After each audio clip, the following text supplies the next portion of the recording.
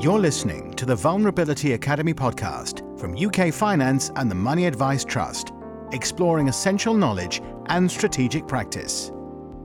Hello there. Welcome to the Vulnerability Academy podcast from UK Finance and the Money Advice Trust. Today we're looking at products, processes, journeys and services.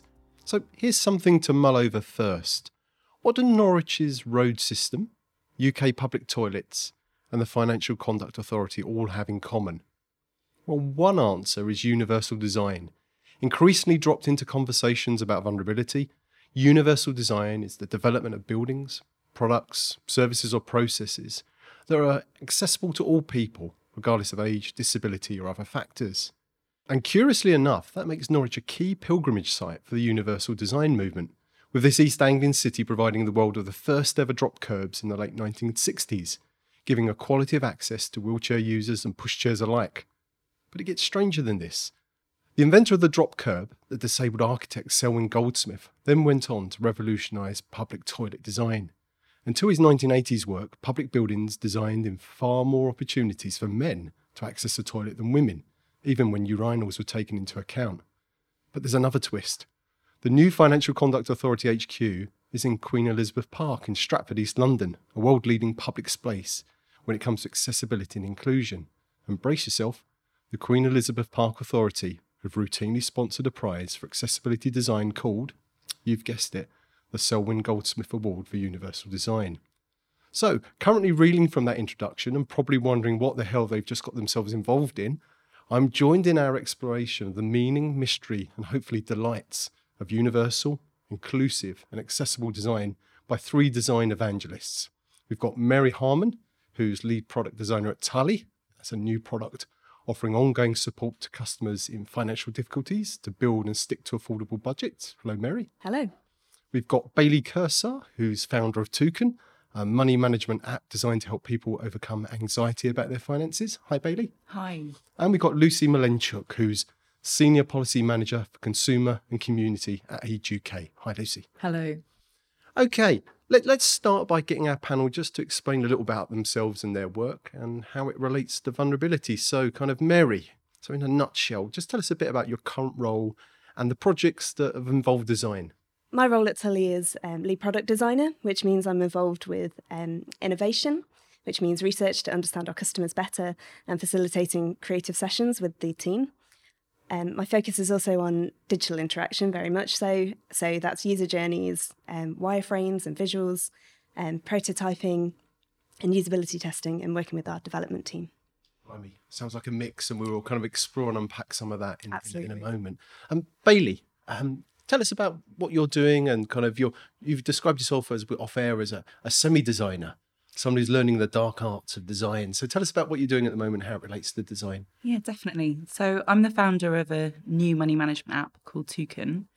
Really what I want to do is design a money management app for people to overcome anxiety around their finances. And this has come from experience working in fintech across lots of different products and services in product and design roles for the last 7 years. So I've been surrounded by great designers. I've worked mainly in more of a marketing and product way, but it's very much understanding what the priorities are from the customer perspective. So that's what I'm trying to bring to Toucan at the moment. When it comes to vulnerability, I'm really looking at how can people who perhaps don't have the same mental capacity to look at their financial services products, how can they be given the same access as the rest of society? And Toucan is trying to overcome some of those barriers. So we've got Tully on one hand looking quite broadly, so a product that works for a whole spectrum of people. Yeah, and we've got on the other hand Toucan, which is taking maybe kind of a sharper angle onto this, looking at a specific kind of group or segmentation in the market. Is that a fair comment? Well, there's, from my perspective, overlap in that there is different types of vulnerability, and there are people who, for whatever reason, personal or otherwise, don't have the capacity to make well-informed decisions around their finances. And those who are indebted, who are the people that Tully is helping, those are definitely, from my perspective, part of that group. So for me, there is a lot of overlap. But Mary, what do you think? Absolutely. I think so. We found that half of the UK are stressed about their debts. So that is a wide portion of people, but we're specifically looking at people who are financially stretched. So yes, that often includes a lot of people who are in vulnerable situations, and we're looking for ways to make being in debt less stressful and more flexible. So design is at the heart of both of these kind of operations. So Lucy, you occupy an interesting position in this debate. I'm not going to use the word the voice of reason, but kind of tell us about the perspective you're coming at from this from Age UK. So, as you said, I work for Age UK in our public policy team. So in contrast to the other people on the podcast, I don't actually help anyone, but I'm trying to help you to help other people. So we do research and we try to understand older people and help other people understand how to do that too. So I was really surprised though when I looked at the question, how does my role involve design? Because I'm not at all a designer, originally trained as a financial services regulatory lawyer, so really not a designer. To find that my immediate answer to the question, what do I do that involves design, was really everything, because I think we're about trying to make utilities, financial services work for the people who need to use them. So not a designer, but massively interested in design now. So informing the design process with that insight from lived experience, however we kind of define or unpack that. And the same, I guess, from the mental health side as well, and with the research that maybe you've been doing with different groups. So kind of regular listeners to our podcast will know that conversations about vulnerability can become quite complex. No one's broken down in tears yet during the podcast series, but we're always pushing things. Design's no different. So if it's okay, let's start with some fundamentals, just so we've really grasped everything. So I'll come to kind of Bailey first on this one. So some people have concerns about universal or inclusive design, a common one being how it can be possible to design products or journeys that meet the needs of disabled people, older customers, vulnerable consumers, and the masses. So Bailey, what does universal design mean to you, and what do you say in response to concerns or worries about the process? Well, the first thing to say is that I'm not a world-leading expert in this area, but from my perspective, universal design is really about trying to design products that are usable by the vast majority of people, to the greater extent that the product designer can control, and that will only really be applicable in a certain number of scenarios. So I'll give you how I think about kind of banking in general and what I'm doing at Toucan. So a bank account is a product, and somewhere to put your money and somewhere that you can then make payments from is the actual product that will enable people to live their lives in the way that they want to. But the way that we access that product differs from customer to customer. And the way that I access my bank via a mobile app or using payments with my Apple Pay or contactless card will be very different to a person in another area of the country who might be in an older demographic who is much more comfortable using cash and going into branch to speak to a human being. So the way that I think about this is that it's a bit of a false debate to say there's one way of thinking, which is let's try and design products to be accessible for everyone, versus let's think about designing products that can be a much more niche and targeted at different groups. Really, the end goal of whatever product you're designing should be at the forefront of your mind. And if that goal as a bank, for example, is to deliver current accounts to as many people as possible, you need to think about all the different ways that that product can be accessed. So if that gives you a bit of an insight into how I think about universal design, I think that's where I'm coming from in terms of starting my journey with building a money management app for people who experience anxiety around finances.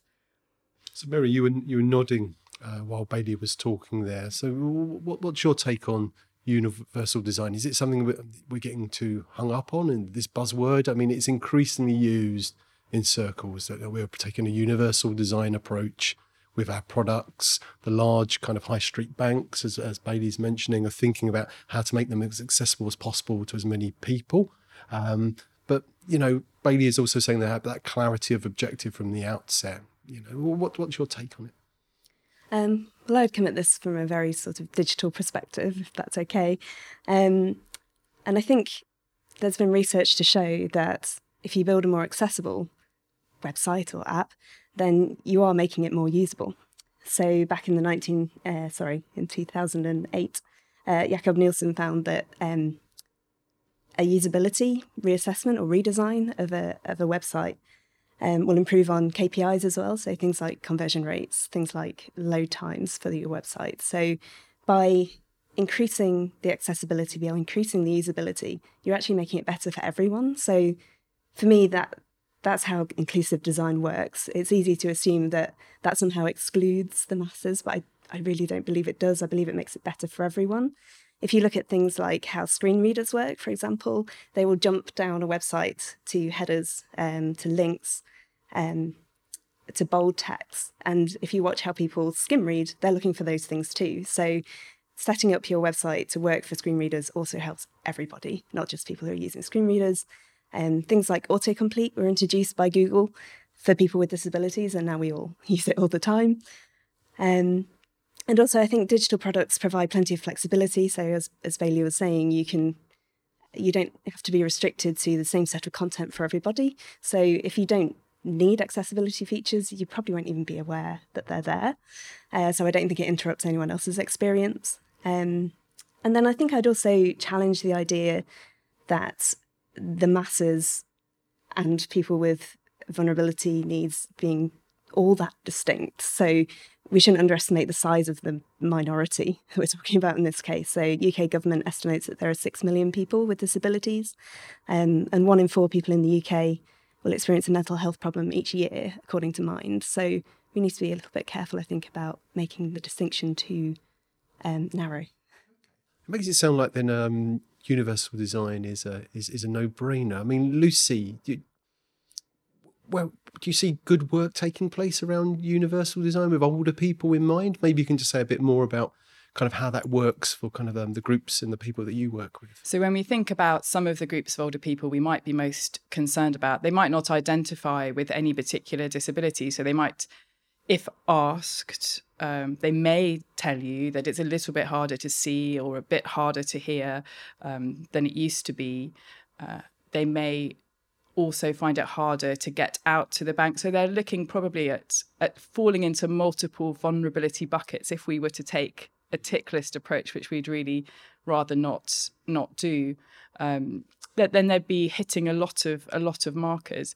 And so some of this universal design approach just allows us, instead of designing always, have I fixed it for someone with mental health? Have I fixed it for someone who has a mobility impairment? Have I fixed it for someone with sight loss?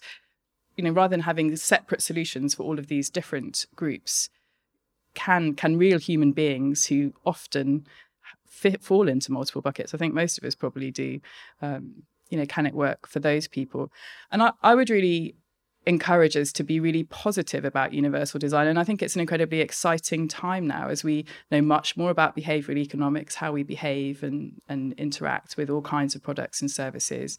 There has been lots of good work in the accessibility movement that we can use. Also, the way we think about things, so the different disability rights models that exist can help inform how we tackle these challenges. I think we have the potential to do loads of things really well. On the other hand, that can sometimes, I think, put too much pressure on people. So we're saying, are we asking for every product to be workable for every single person in the country? That's probably not going to be possible. So my take on inclusive design is, as we say, we're asking the question for our product, who needs to use this product? And then we're trying to make the product accessible for the broadest number of those people. But we need to be really honest, and this is perhaps a pitfall of universal design, that we won't hit everybody. So then what am I going to do for the people who are left over? I've done my best. I've spoken to people. I've learned about my market. What am I going to do for the people whose needs I haven't been able to meet?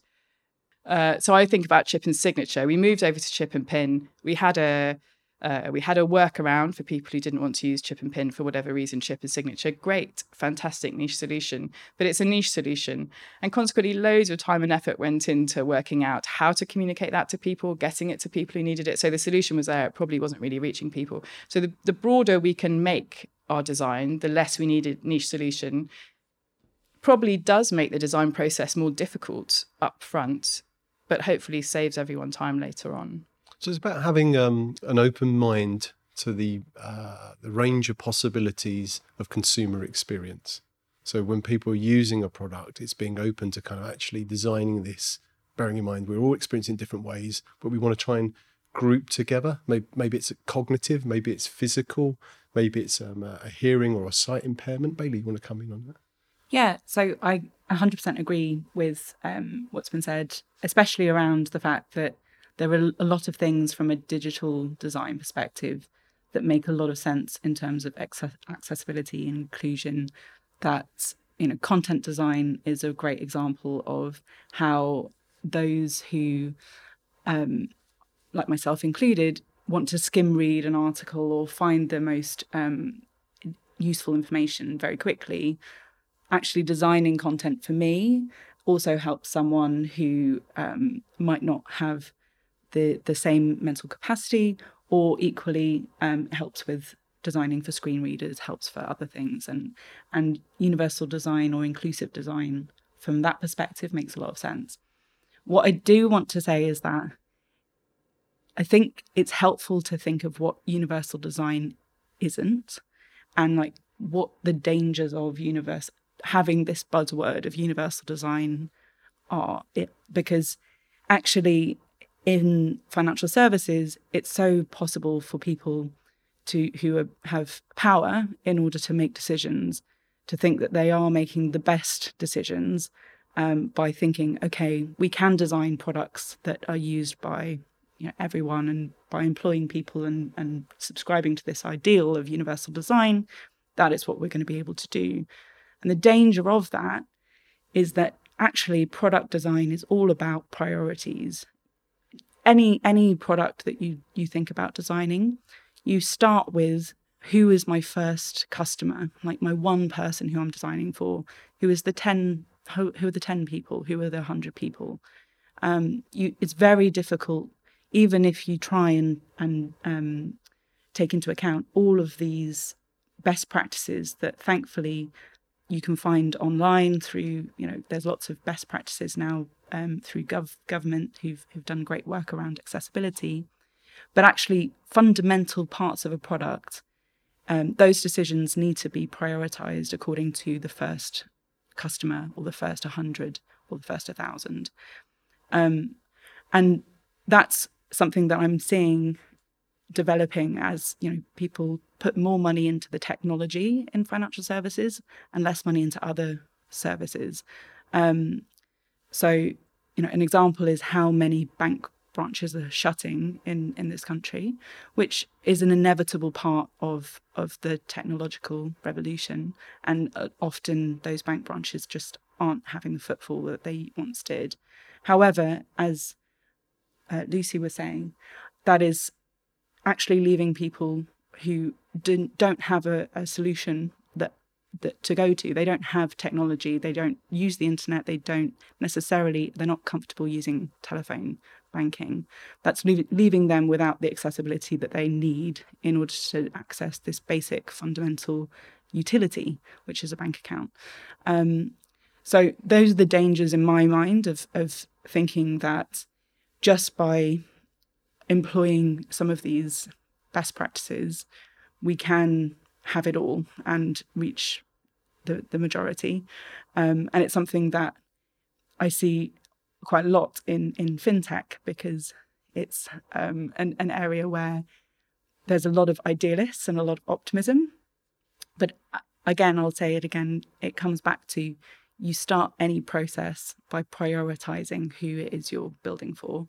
So if you start by building for a person who is confident with money, or start by building for someone who is indebted, you're making choices in order to cater for that person. And those choices, by their very nature, are going to not cater for others. There's two things there which I think are really important you've touched on. The first one is you may be designing a product, be the platform, be digital, whatever it is, that's universally usable by a range of people. But however, if they can't access it or choose not to access it, then it's not universally accessible.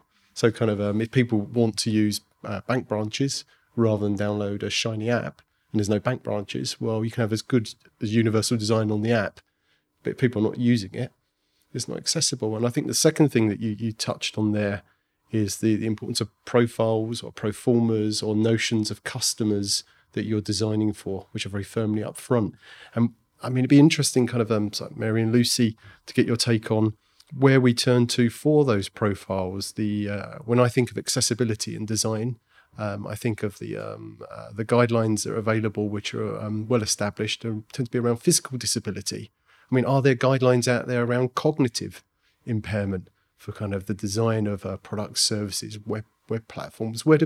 And how should we be creating these profiles or proformas, the things that we carry around in our head, without falling into stereotyping?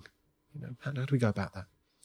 I believe there are increasingly guidelines for cognitive issues out there, but I think it probably comes back to, and probably Lucy's found this too, understanding your customers and going out and meeting people. So to overcome those stereotypes, I think seeing people trying to use your product is so eye-opening, and yes, really helps to break down some of those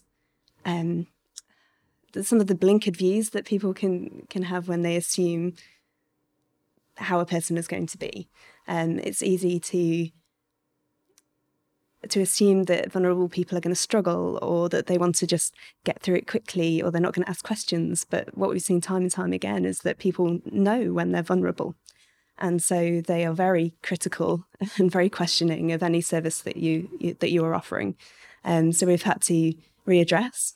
And it's only by talking to those people and seeing them use what you put in front of them that you get a real picture of what they need. And what they need is some answers. Lucy? In terms of sort of design guidelines for older people, other than the physical accessibility requirements, I mean, there are some BSI standards that do exist that might be useful, but I'm not aware of any perfect solution that I can email people when they ask me how to do it. What we do have, though, really is an increasing understanding of how, for example, if you talk about cognitive aging, of how the brain changes. There's some incredibly exciting research that's coming out. And I think this is also a very important point. Our understanding is not finished in these areas. So obviously designers are having to design for something now, so they can't somehow absorb future knowledge, but we do need to be able to review and improve. So I'm sure, we know a lot now, and one great source is the Staying Sharp website, which is part of the Age UK website, which is starting to translate some of that research for the layperson. So not so much for a designer, but I think actually quite helpful for everybody, and perhaps dispelling a few myths and making us more comfortable thinking about that part of the aging process, hopefully as well. So we can understand the research behind it. We can also remain open-minded. So just because we learned about it last year doesn't mean we should stop checking about what might be available this year, because some of these areas are quite fast-moving and hopefully will develop into some guidelines to make it easier for people, but we're just not there yet. And I would say, I think talking to people is incredibly important, but as anyone who's done any qualitative research knows, there are some pitfalls there too. I mean, so this question that we've all talked about, who are you designing for, is really the key, I think. Who are you designing for? And then how well do I understand the lives of those people? Not just their personal characteristics, but really the lives of those people. And I know this makes it sound incredibly difficult, but I don't think it is as difficult as we make out. So again, for older people, there's a very simple fact sheet on the Age UK website, and that would be a great place to start. Just gives you some really basic facts and then some more detailed facts if that's what you need. So you have an idea about some of the issues that might be applying to your group, and then think about who you need to talk to who you need to look at face to face, or who you need to watch using your product. Because if you don't ask the right people, then or a wide enough variety of people, then it's easy just to get someone to confirm what you already think, especially if you're always asking the same people. I'm sure that's something everyone's experienced, but so easy to forget. So just before we move on to talk a bit more about the process of design and how we go about overcoming some of the challenges that you pose to us, there's a term that fits in alongside universal design and accessibility, and that's usability. It just seems like people keep inventing new words to confuse me. It's kind of so. Mary or Bailey or Lucy, I mean, where does usability sit alongside accessibility? What's the difference between the two? I think accessibility is quite sort of well defined. Like you say, there's the W3C out there who will set up sort of AAA standards and AA standards for digital products. Whereas for me, usability is about, do I understand this interface, and can I successfully achieve my goals by using it, if that's not too jargony.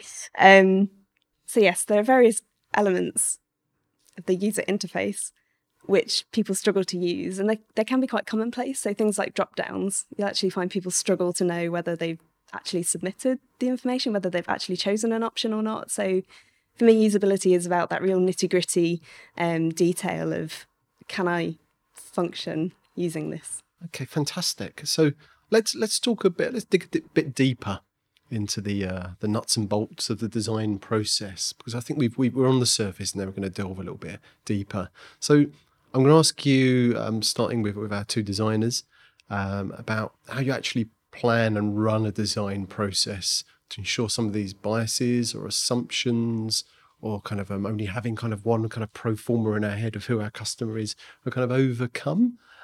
So Mary or Bailey, who wants to walk us through the design journey that they've been going down? So at a high level, when I'm thinking about designing a product, first off, you define what the problem is that you want to solve by designing this product. And then you go out and find all the research as much as possible that exists in order to help inform your understanding of the problem. That could be from all kinds of different bodies, AGK and Money Advice Trust included. I use a lot of work from the Money and Mental Health Policy Institute, for instance. Secondly, I then write all the assumptions about what a product that could help solve that problem might look like down. And a typical list of assumptions range from about 10 assumptions to about 25. And they are very factual statements. I assume that if I build this, then this will happen. The next stage is then thinking about how I'm going to start getting my target customer, my target user, involved in the process. So once I have an assumption on who that person is, which is part of my assumptions, I will then go out and try and find, as quickly as possible, a small group, around 5 to 10 people, just to have a very high-level conversation about this problem. Typically at that point, I don't even ask them about, would this help solve that problem? I'm really just listening to them. Then I go into what is in the tech industry often now called a design sprint, where you take all of that initial learning and you put that into a new set of assumptions, very specifically about, okay, I'm now going to think about building a website or an app or a service of some kind, and I'm going to try and test that as quickly as I possibly can using a selection of the people that I've already spoken to. And typically that's using a paper prototyping system. And a paper prototype is a very simple, I can draw one for you now, and it would have a website on it or an app. But I could equally probably spend half a day making it look vaguely like a real app, and then use a tool like Marvel or InVision in order to actually make it so that someone can use it.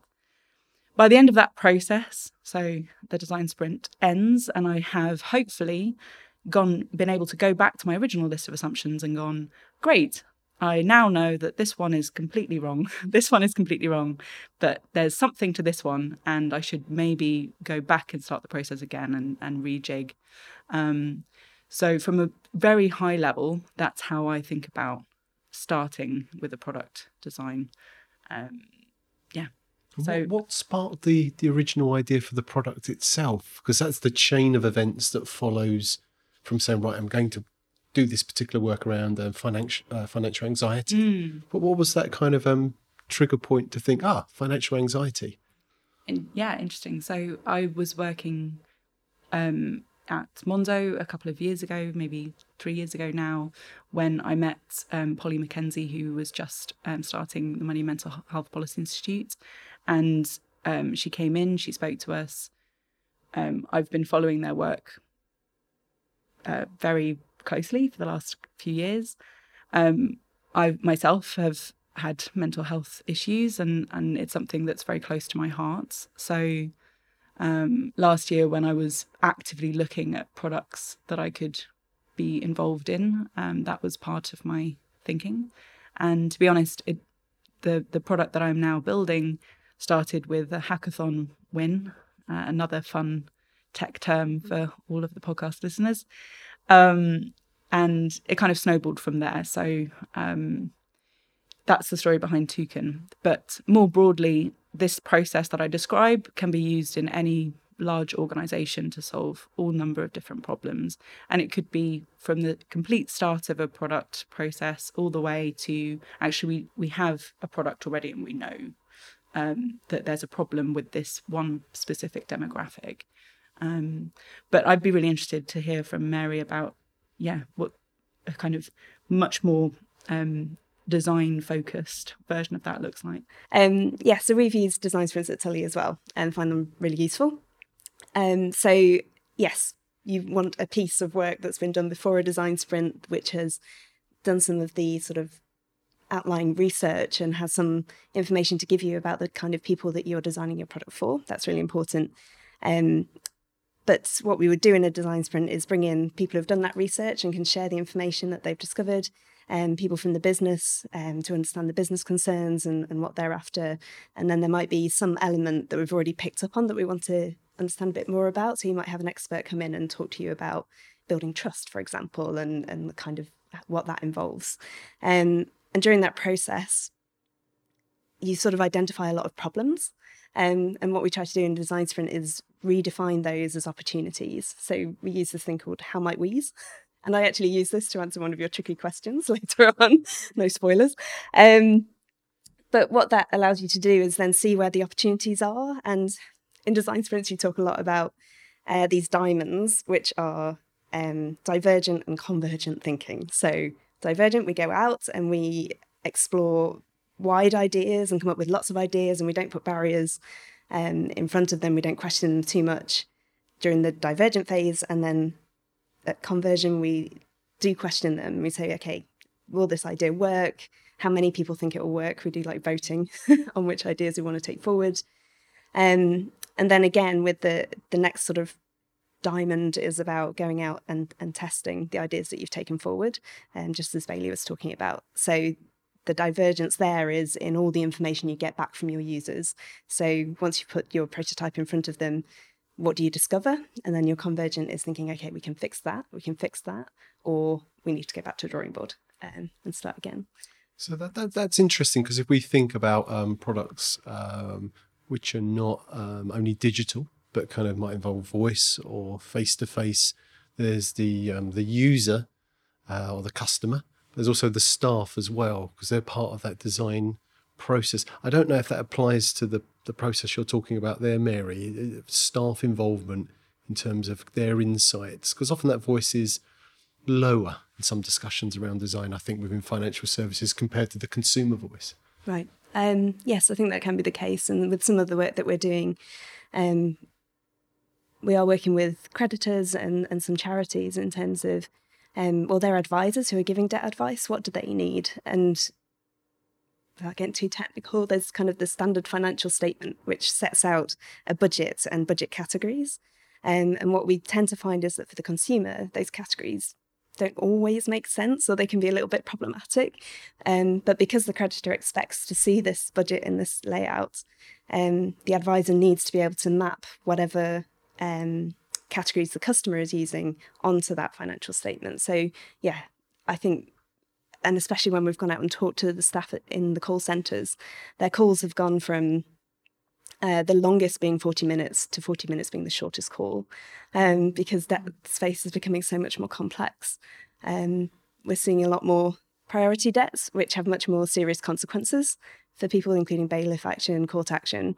And we're seeing more of those debts than the unsecured debts, the loans, the credit cards, causing people problems. And because the priority debts are so much more complex to deal with, that's why we're seeing this increased burden on people in those call centres. So these descriptions you've given us, while our kind of listeners are at their place of work, this is all going on in the background. So how can staff, organisations like Age UK, other kind of bodies prepare in the best possible way to get the very best out of the design process?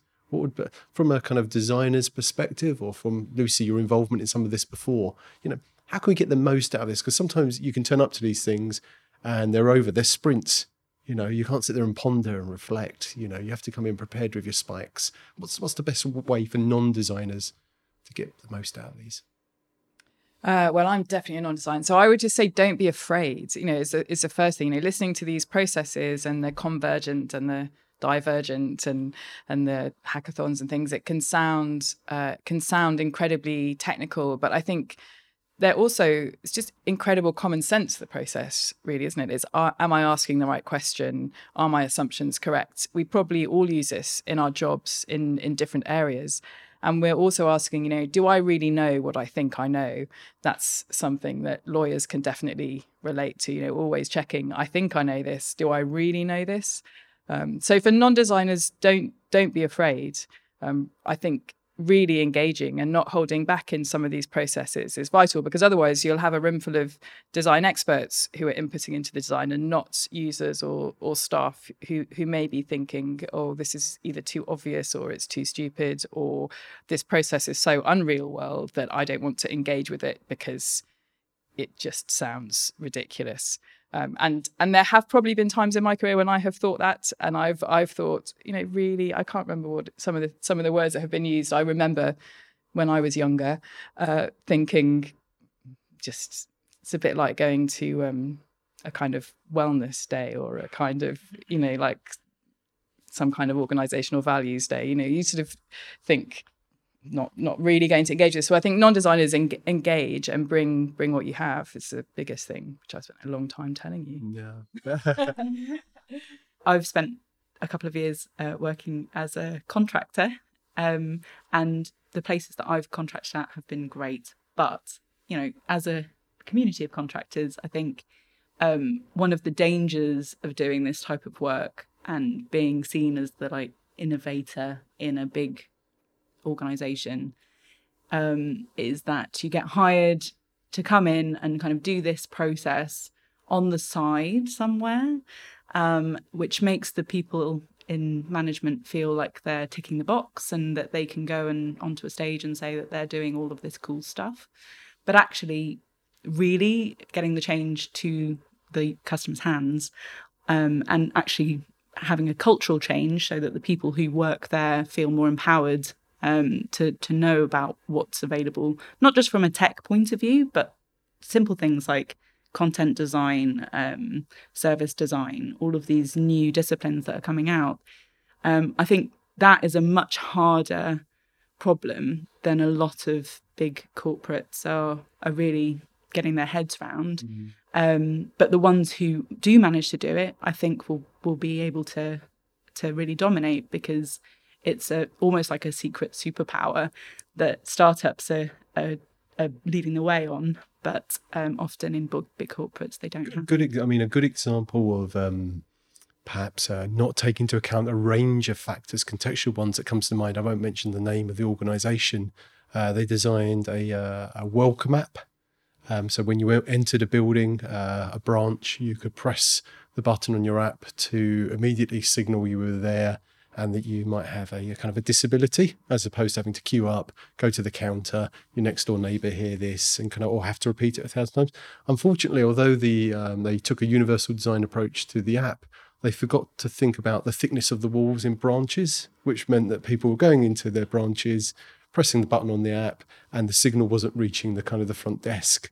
So hence huge launch, but very kind of a low kind of maybe impact in some places. But Lucy, you wanted to come. I think they're both such vital points. I think we could say universal design is either a superpower or a tool, or sort of both. It's a thing. It's not the be and end all of anything. So we use universal design in order to be able to meet the needs of people who need to use products better. So the outcome is that people who need to use a service can use it well. And so it's one part of that. And another part of sort of non-designers speaking up, I think, is to make sure that when it hits the front desk and the thick walls, it's going to get through. But also even thinking before that. So how am I going to? Often these things require change from the customer perspective. So I need universal design of the product, but also I need to think about how am I going to get my consumer from what they know now, understand now, and feel comfortable with now to use this product, which I now believe in because I really believe I've designed it in such a way that it will meet these needs. You've got to bring your horse to the water. Absolutely. Okay, so let's move into, this is a new feature in the podcast. So you are the guinea pigs, but let's see if we can all converge or diverge on this one. So we'll give you a challenge. I'd like you to kind of explain how might you use your design knowledge or expertise to tackle kind of a thorny problem within financial services today. So research tells us that the majority of people in vulnerable situations do not disclose their situation to a creditor.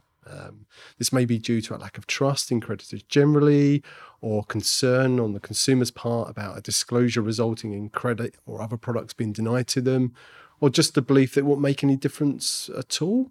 So as people in the know, how would you go about designing a creditor environment that overcame these barriers to disclosure? It can span digital, face-to-face, social media, but it's got to lead to measurable increases in disclosure rates of vulnerability.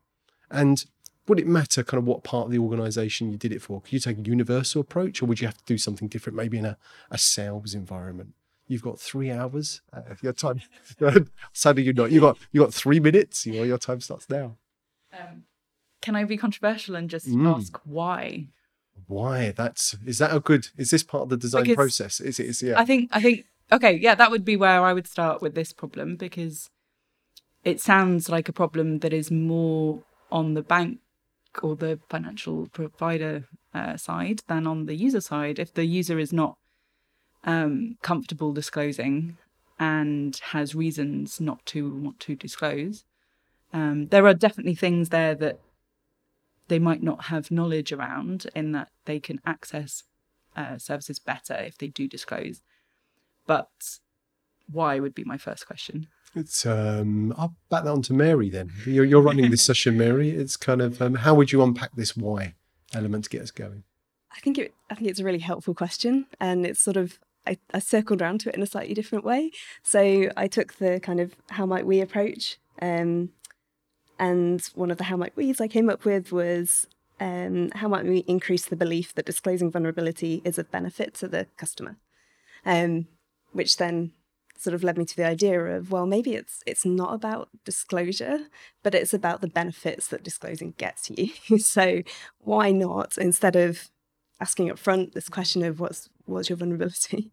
Hopefully no one's asking it that way. Maybe when you're presented with the products for you to choose from, you can choose sort of bolt-on support packages. Now, I don't believe these should cost any more, but what they do is allow you to choose the support that you want from the creditor, rather than telling them sort of what your problem is, if that makes sense. So it's a slightly different way of coming at it.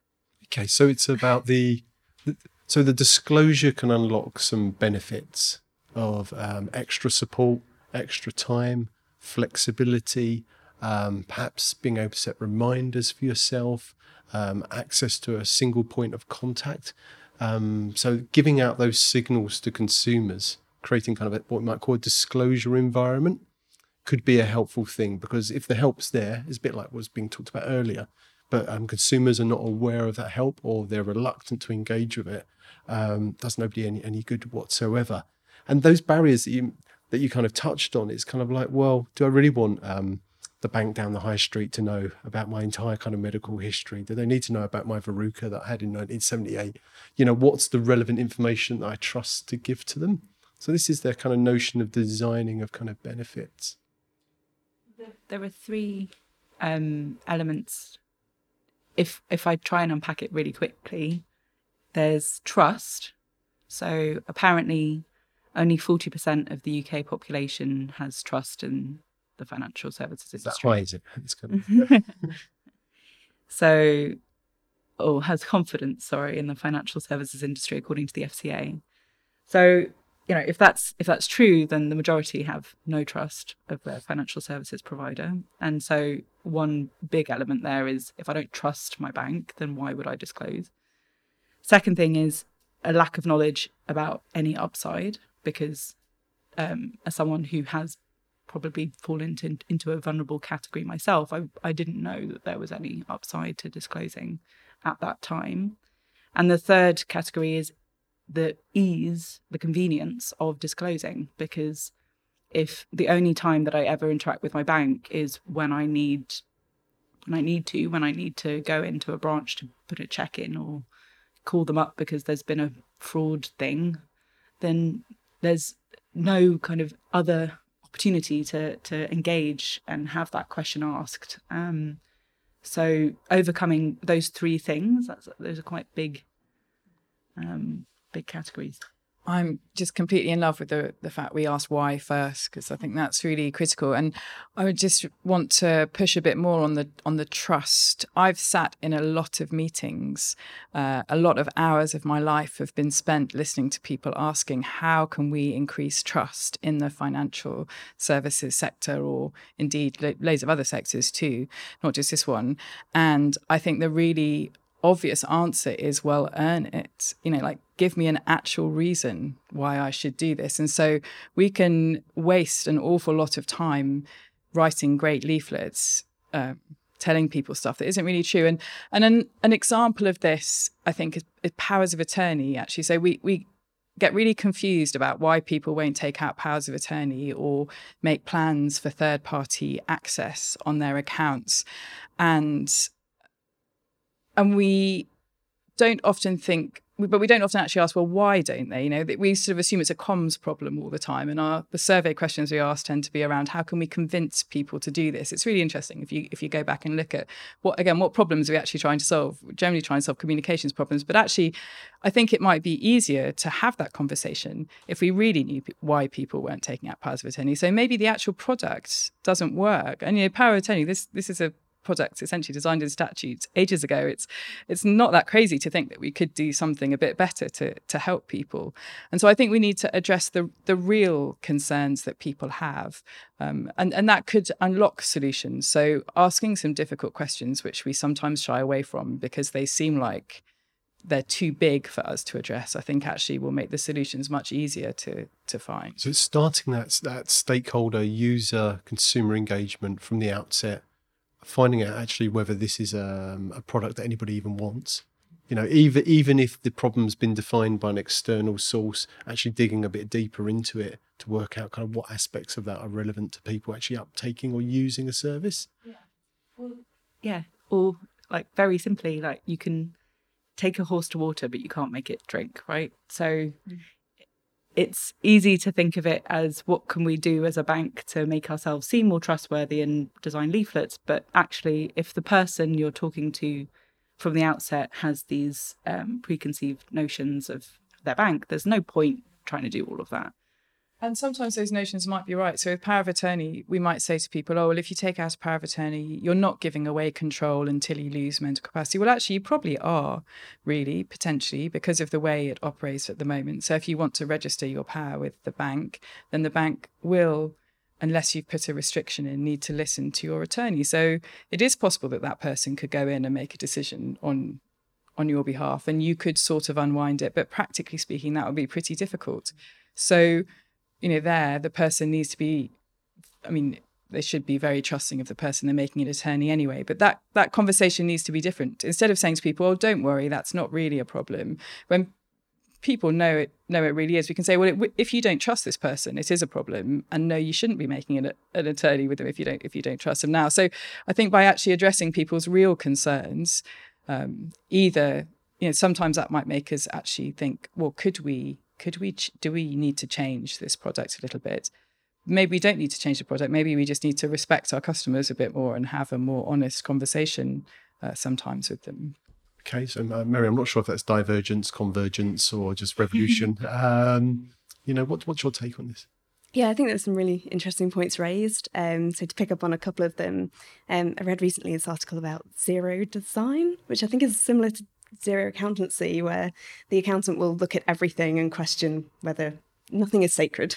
So we can question everything. And I think that's similar to what you were touching on, where can we go back to some of those things that have been so embedded and there for so long and question them and ask the whys and ask those difficult questions. So we're coming to the latter part now of the podcast. So just maybe a question each for you, and then a final one at the very, very end. So Bailey, we're going to hear a bit in a second about you. Just going to tell us a little bit more about the product and kind of how it works in practice. Mm-hmm.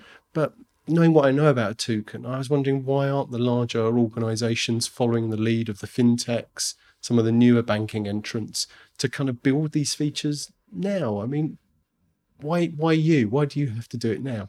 Yeah, so I think with different types of large banking institutions, there are different issues. So I can't speak for all of them. I think with a lot of the industry, they're sitting on top of decades of history where their incentives have not necessarily been as aligned with the end customer as they should have been. And therefore, in the last 10 to 15 years, where fintechs have started to pop up and take product by product away from a bank and say, we can do that tiny bit better. The banks have slowly been losing that power, especially when it comes to thinking about how they put the customer at the heart of their product decisions. And so it's a much bigger question than just a simple, let's restructure the organization, let's bring in more tech people, let's start doing design sprints. For me, it comes back to, what are the core metrics that the entire company is being judged on? And for most of these big institutions, that is shareholder value.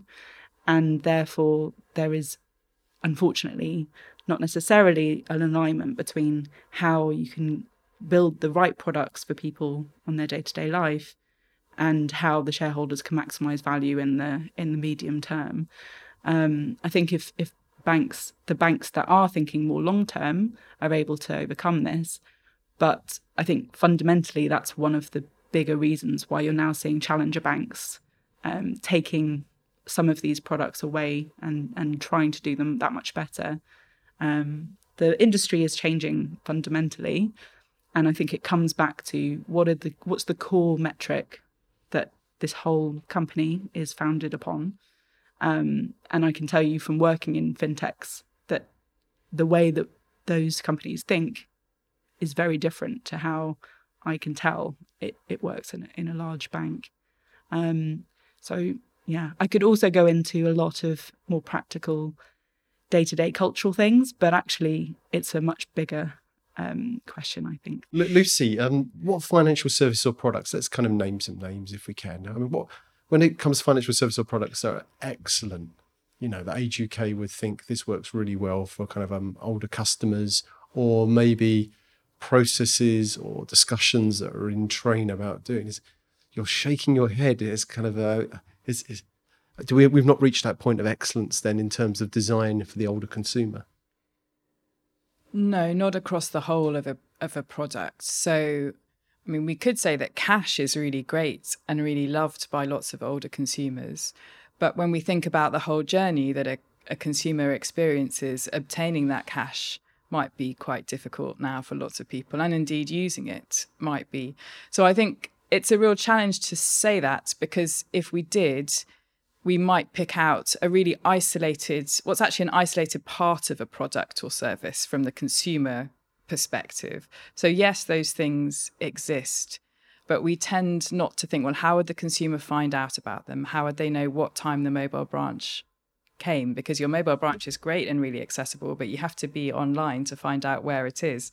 And so it's about how the whole journey fits together for a customer from our perspective. And I'd just like to throw in a sort of an additional challenge, seeing as I'm taking this big holistic approach, which is that I think we've talked a lot about really targeted products, which are great and definitely have a place. But if we have loads of really targeted products for different characteristics or challenges, then one, I think it can be difficult for people with overlapping challenges. So again, if we look at talking ATMs, which have been absolutely fantastic for giving independent access to money for some people, but on the other hand, completely useless for others who might have a sight impairment, but also a bit of hearing loss, and maybe also just not feel that confident with an ATM. So that kind of holistic approach, hearing what's been said still about needing to think about who your number one consumer is, but always still challenging ourselves for the real people out there using it. And I have really forgotten the other bit that I was going to say. Oh, well, no, I do. And also thinking about not just universal design, but where we need universal service. And I think this is actually a really big challenge. There are some products and services, and payments, I would say, are definitely one of those, where everybody who wants to live independently in the UK needs to be able to access their money, they need to store their money, and they need to be able to transmit their money. Everybody needs to do that, and they need to know how to do that. And if we create a very complex environment where there are 100 different ways to do this, huge menu of choices, that in itself creates an accessibility and usability problem. And so that's a step up from universal design. It's not a criticism of universal design at all. It's just another challenge for policymakers and those involved in delivering services which need to be universally available. So, Mary, so what are the next steps then, design-wise, for Tully? You're a new entrant to the market. What's next in terms of your design process? So I think as we move on and launch fully, I think for me it will be a case of working very closely with our data science team and our support team as well, in terms of learning how people are actually using the product, as well as getting customers in to meet them face to face and do that alongside them. But yes, I think it's about building up that picture that we've touched on already, where you do your user research at the beginning, and that gives you a little piece of the puzzle, and then you sort of build up the whole picture as you go along. So I think that's what I'd be looking to do and looking to improve Tully as it grows and develops. We have already started working on sort of money coaching with behavioural psychologists as well, in terms of actually trying to change behaviour, which is always a huge challenge, but introducing some of those good financial practices. Fantastic. Okay, our last question. So very short response to this. There's a lot of responsibility with this question. Okay, so our listeners now are probably hooked on the notion of design. So they want to know more about designing customer journeys, products or processes. So what kind of one thing would you recommend that they read, listen to, follow on social media, keep an eye on? Kind of, how do we keep our fingers on the pulse of design? How do we educate ourselves, Bailey? Can I give a couple of recommendations? This is a typical Bailey answer. Sorry. There we go. Yes.